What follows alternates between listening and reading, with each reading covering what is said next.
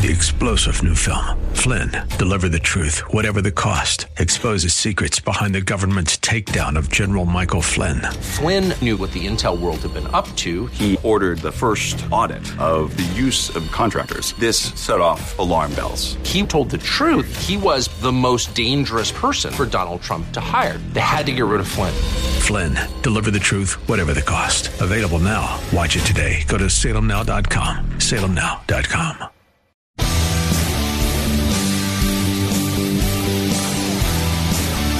Are you looking for truth from God's Word that you can understand and apply to your life? You'll find it today on Make It Clear with Dr. Stan Pons. Listen now as Stan makes it clear.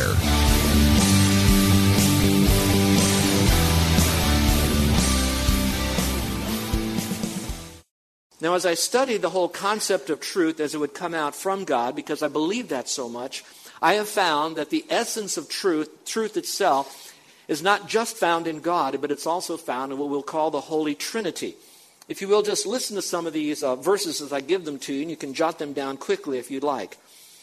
It says that God is the God of truth in Psalm 31:5.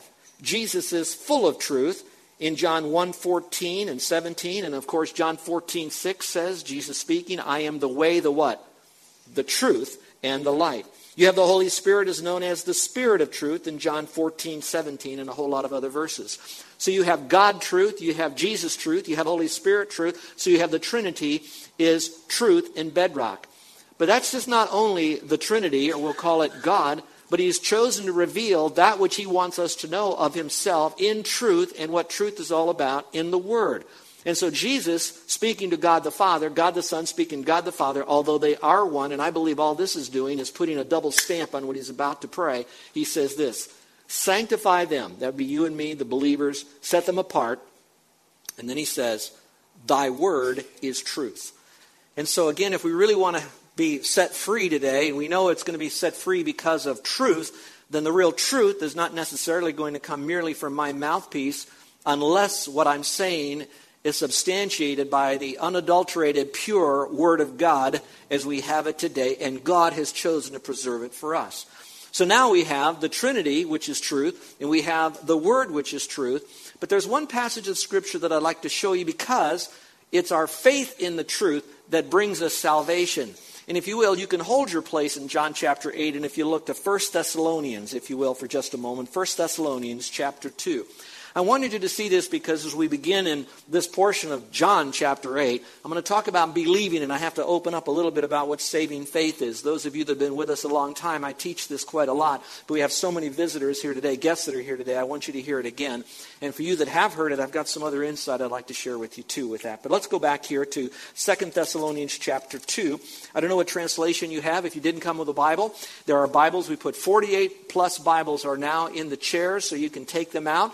And you can then follow along with me. And if you don't have a Bible, you can keep that Bible. It's our gift to you, all right? But verse 13 says this, but we, the Apostle Paul writing here, should always give thanks to God for you.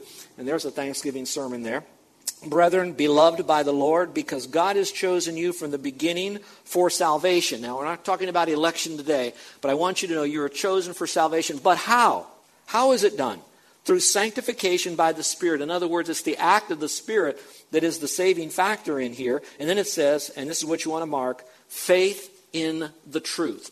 And so the faith in the truth is faith in the embodiment of truth, especially the truth as it now comes together around believe on the Lord Jesus Christ and thou shalt be saved.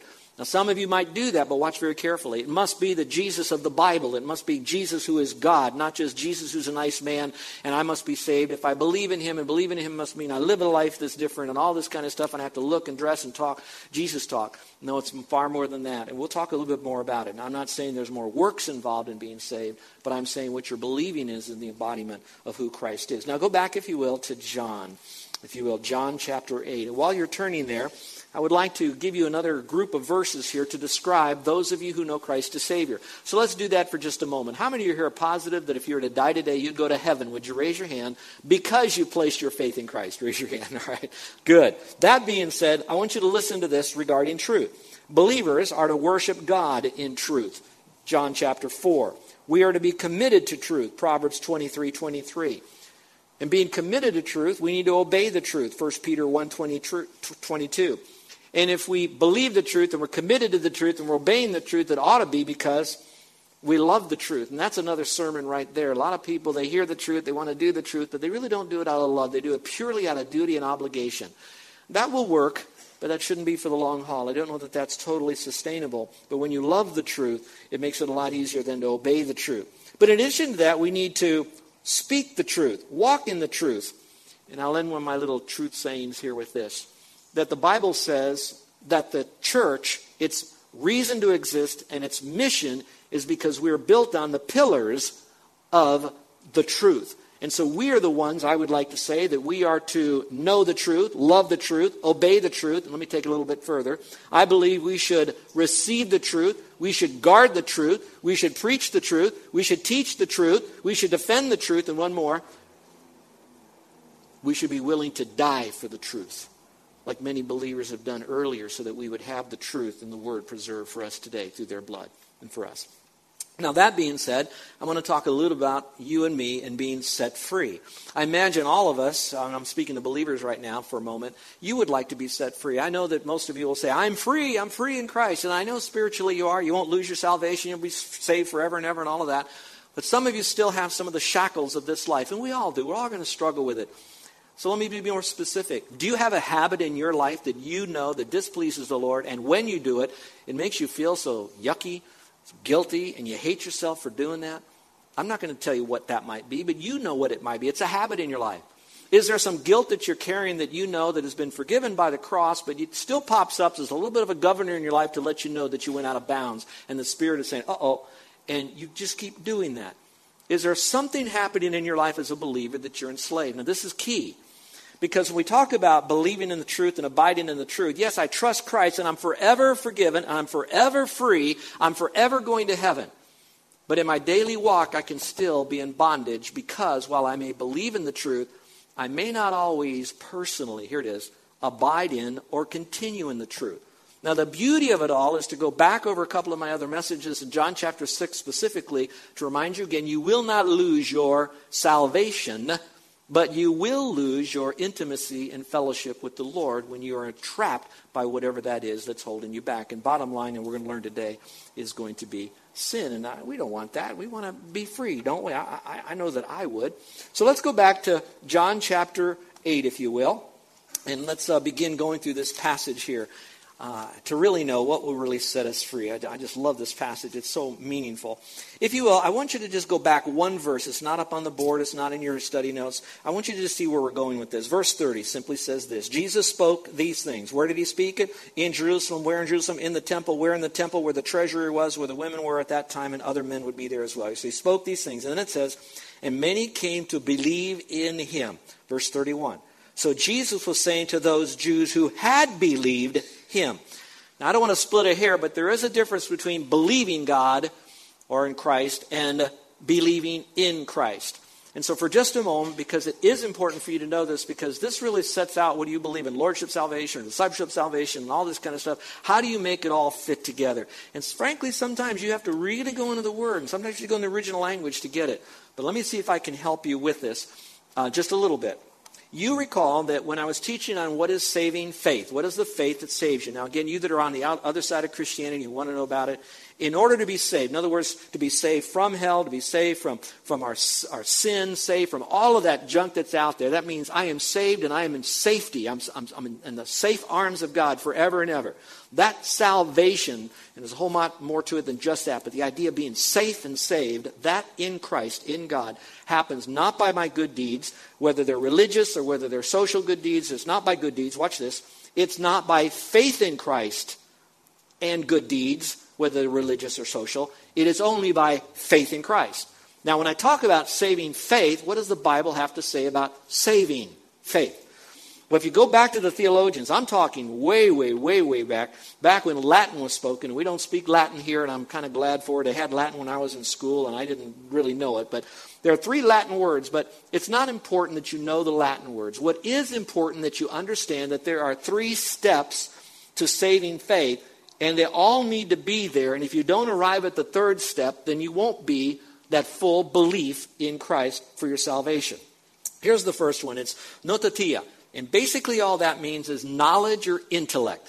In other words, in order for you to trust something, you have to be aware of that. You have to know that. You have to hear that as being fact. All right? So that's a little bit of knowledge of it. If you recall, when I had put the chair up here on the platform, I would say I would never sit in that chair if I didn't know that chair was available for me to sit in it. I didn't know anything about it. So you're pointing me in the direction of that chair. That's saving faith number one. But remember, that's not salvation yet. But I can never get to salvation if I don't have that. That's why so many Christians are going out into all the world to tell people who never heard about Jesus Christ, who Christ is and what he did for them on the cross. Are you tracking with me so far? This is huge. When I was younger, it took very little for me to enter into a discussion about who Christ is and what he did on the cross, blah, blah, blah, blah, blah, blah, blah. Now I'm in my 60s and I go out into the streets and I find so many people in what they now call the postmodernism that they don't even know who Jesus is. And especially on this island that is flooded with all sorts of isms and spasms of all sorts of Eastern religions that have come in, and people have grown up with that. And I'm not trying to denigrate the person. I'm just letting you know that they're hearing this, but what they're not knowing is any information about the Bible and Jesus Christ. You have to have knowledge. The second is what we're going to call assensus. That's another Latin word, and it means to assent to the facts as being true. So the first, you have to know the facts. Then you have to believe the facts are true. So I could have a chair up here. Now I know that that's a chair. Now I know it's true that this chair was designed so that I could sit in this chair. And if I sat in the chair, I'd be more relaxed, and it will hold me up. That's number two. I have to have that because I can have some knowledge but not believe it's true. I'll never get to saving faith. So I have to go to number two. But that still doesn't save me. That's a lot of people that could tell you all about Jesus Christ, who he is, about the Bible, but they themselves have never gone to step three. I say this in all the love I can. You might be at step two right now, and you think your step two is enough that's getting you into heaven because you know this truth. But you have yet to fully, completely trusted him. So step three is very simple. It's the word fiducia. And that basically means you act on the facts that are true by then placing your faith in Christ. So you have to hear the facts. You have to believe they're true. Then watch this. If the chair was up here, then I have to put my okoli on it and then lift up my legs and to know that it'll hold me up. Now, saving faith is I have to hear who Jesus Christ is. I have to believe that he is God, that he did die, he did pay for all the sin of the world, he did rise again, that salvation is by faith alone and not by my works. I have to believe that is true, but even then I haven't trusted Christ until I come to the point where I'm now saying, I know that to be true. I am needing this. I admit that I need Christ as my Savior, and I am now placing my confidence, my trust, my dependency, my assurance in Jesus Christ. In other words, if I was to fall back, the only one who could hold me from crashing into hell when I die is the arms of Jesus Christ. And that act of trusting him and him alone, that's step number three. And that's what saves us. Now, remember I gave you this many times before, but watch what we're going to do now. The first one deals with knowledge. The second one deals with emotions.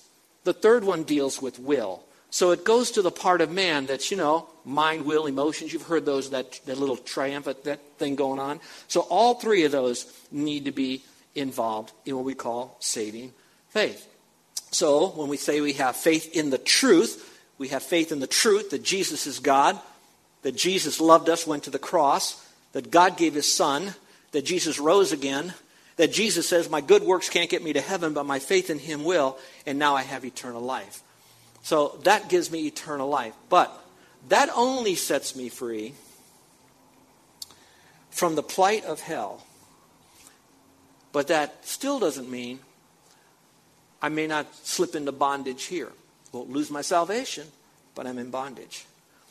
Now, we who are in the pastorate, we deal with a lot of people that we know that they have trusted Christ as best as we can. They've authentically placed their faith in Christ, but you look and they still struggle sometimes with it. And the truth can really make you free. So what are the 3 steps to simple freedom? Let's go back to John chapter 8 again. So he spoke these things and many believed in him. So Jesus was saying to those Jews who had believed him. Now I don't want to split it here again, but listen carefully. It's quite possible that there are 2 groups of people that are listening in to Jesus' message. You have those who believed in him who are the authentic Christians. They were 3rd step faith, okay? The second group would be, so Jesus was saying to those Jews who had believed him. In other words, they believed that He was speaking truth, but they haven't placed their faith in him. But as they're hearing this truth, watch this, because they haven't gone to the third step, you're going to see that they move very rapidly away from believing him to now hating him. In the very last verse of the chapter, they're picking up rocks to put him to sleep, if you know what I mean. And so that's why there's some people that you know that can speak about Christianity, and next thing you know, they are just going whole hog against God and against Christ. One time they might have believed, but they didn't believe in a full force confidence in him. So let's look at it just in this passage now. All right, verse 31, and it says this. So Jesus was saying to those Jews who had believed in him, if you continue in my word, then you are truly disciples of mine, and you will know the truth, and the truth will make you free. Now, if this is your Bible, you might want to circle, first of all, the word continue. If you continue in my word. Another word for that would be the word abide. If you'll abide in his word. And what does it mean to abide or to continue in his word? Well, in John chapter 15, it says to abide in Christ. And I like that because Christ in the word, you have the living Christ and then you have the written Christ. This is the written Christ if you abide in it. Well, when you abide in this and you continue in this, it means that this becomes your whole being. This becomes who you want to be. This becomes your safety net. This becomes your value system. This becomes your mind. This becomes everything that you need to know about this life and the next life. This becomes so very critical to you. Now let me see if I can use an earthly illustration from Hawaii. This has never happened to me, and I pray that it's never happened to me, as I would pray it would never happen to you. But you have read stories about guys who've been out paddling, whether it's on a boogie board or hopefully even on a surfboard, at least that. And while they're paddling around out there, all of a sudden they encounter a shark. Have you ever read a story about that, or has that ever happened to you? Would you raise your hand? Okay. Now, when you see this, you don't see that surfer say, oh, there's a shark, abandon my surfboard, let me dive in. No, they don't do that. What do? If I don't know what they do. I know what I would do. I would sit any way that I could on top of this board, and there wouldn't be one of my little appendages dangling into this water right here, and I would be praying as fast as I could, oh God, please forgive me of every sin, I won't no more, kind of thing. I would be abiding in that board. I would need this board for my very, very survival. And so when you and I come to the point that says, God, Jesus, Spirit, Word is truth, I want this truth. I want to abide in this because I believe it's true. I love its truth. I will obey this truth, and I will now therefore continue in this truth. So, I need to abide in it. If I do, then I will know the truth, and the truth will set me free. Now, listen very carefully about what I'm going to say now. Here's a question that I'm asked a lot. How will I know that as a Christian I'm right and those people could be wrong? How would I know that my doctrine is sound? Now, I don't have time we'll be here all year on this, but if you'd like to have an outline that I gave to the men that I taught here in our men's Bible study on how you can know your doctrine is sound, you're going to find that there is simple steps. First, you have to trust Christ as Savior. Second, you have to be willing to do His will. Then you have to do His will, which is abiding in here, because once you've said, I want to know the book, and I want to do whatever this book says, the Holy Spirit finds within you a person who is very easy to be taught truth, and God will do it. The people today that get off on these tangents and tangents out there is because they haven't chosen to say, I will live by this book. Oh, they might say, I want to know the book, but they haven't said, I want to live by the book. I want to know the book. Their flesh takes over because they haven't decided to make their decisions based on the book. So now they're knowing the book, but they have their own value systems of wrong motives. And so they begin to pick and choose out of the book. And then they create their own isms and spasms and all of this stuff. And we have these people going off a deep end in the name of Christianity, because they haven't gone back to say, I want to live safely in the confines of this book, because I know I live in a world that is saturated with sharks, and I want to stay safe. So I have to abide in this truth. And if I do, it says here, this truth will set me free. So let me pause and give you some ideas. If you're to the point now that you believe that this is truth, although you say, I don't know a lot of the book right here, that's okay. The Lord delights in humility, by the way. But to say, I don't know a lot about it, but no big deal, then the Lord grieves. Because He says we need to study this book right here. We need to know this book right here.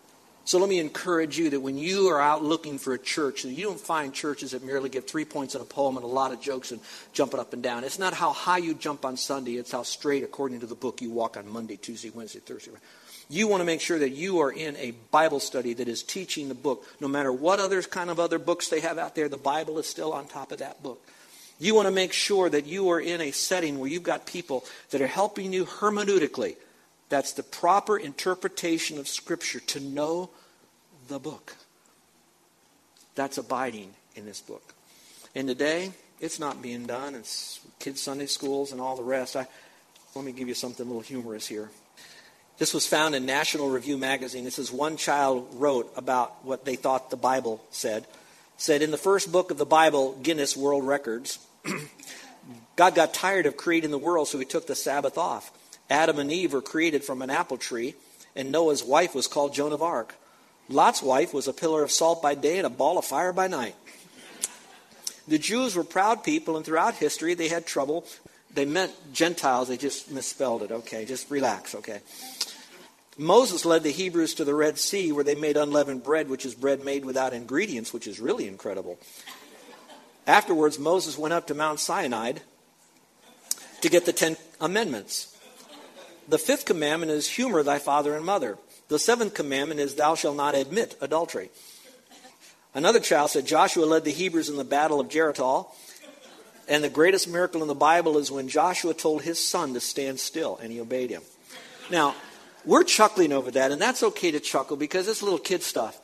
But when we choose to somehow get our own theology a little bit off, we get a little messed up. But when we start messing up the theology, I'm going to tell you, it is tragic. Watch this. What you think, you'll feel. What you feel, you will do. So if you have wrong thinking because you don't have right knowledge, it will affect how you are. And when it affects you, since we do not live in a bubble, it will affect all those people that are around us, starting with our mate, our families, the people we work with, people in church. And then Christianity gets a bad name in this world because what's happening is that's not authentic, genuine, accurate Christianity.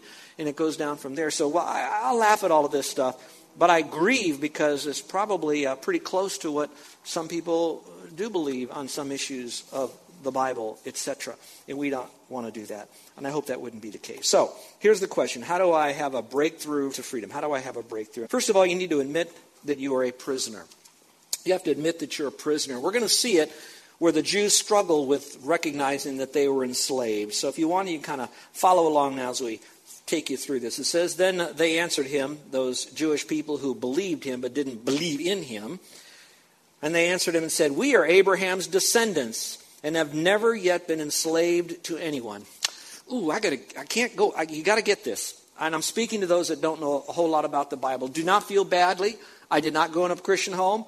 When I was given my first Bible, I thought it was in alphabetical order. I am not speaking down at you. I'm speaking because I've been where you are, and I know how you feel, and I want you to get where others are, so you're not left there. I love you.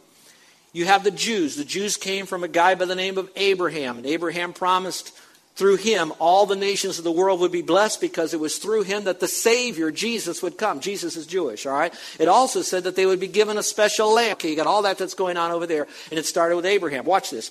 Abraham believed in the Lord. The word Lord there is Jehovah, God who saves. He believed in Jehovah, and that was counted him for righteousness, which means now he is righteous to go to heaven, not based on his works, but because God put it on his account. It says you are now righteous to get into heaven because you believed in the Lord. So that started it. Listen.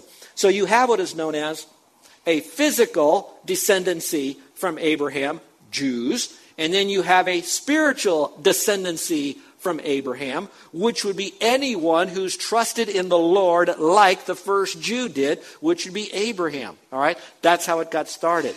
Now they're saying, we've never been slaves. Now I'm going to tell you, to me, and I read this, I'm saying, didn't you read your own Old Testament?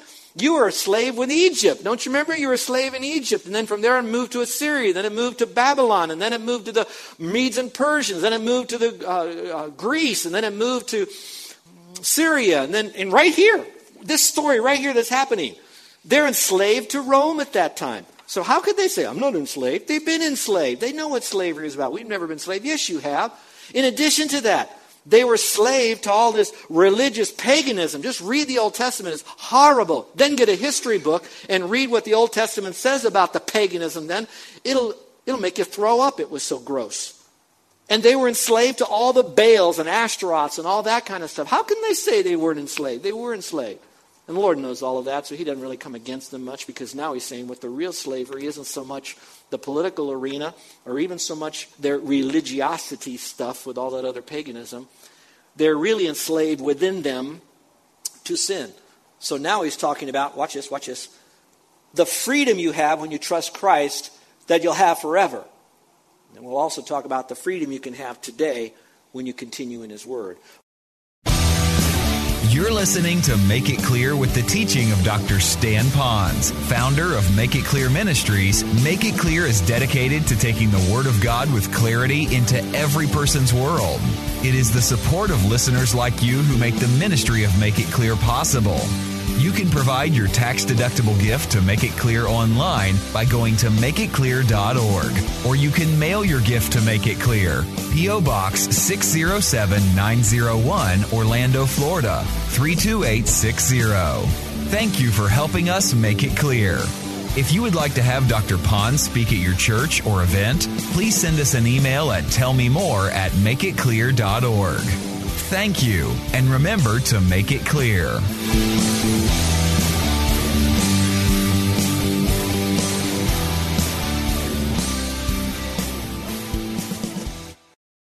Three-star General Michael J. Flynn, head of the Pentagon Intelligence Agency, knew all the government's dirty secrets. He was one of the most respected generals in the military. Flynn knew what the intel world had been up to. He understood its funding. He ordered the first audit of the use of contractors. This set off alarm bells.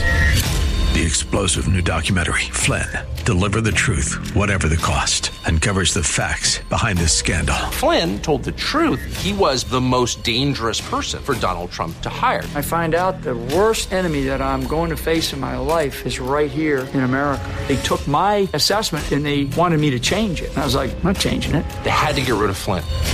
With in-depth interviews, archival footage, and never-before-seen personal records of the man behind the headlines. I just felt like I was drowning. Flynn, Deliver the Truth, Whatever the Cost. Available now. Watch it today. Go to salemnow.com. salemnow.com.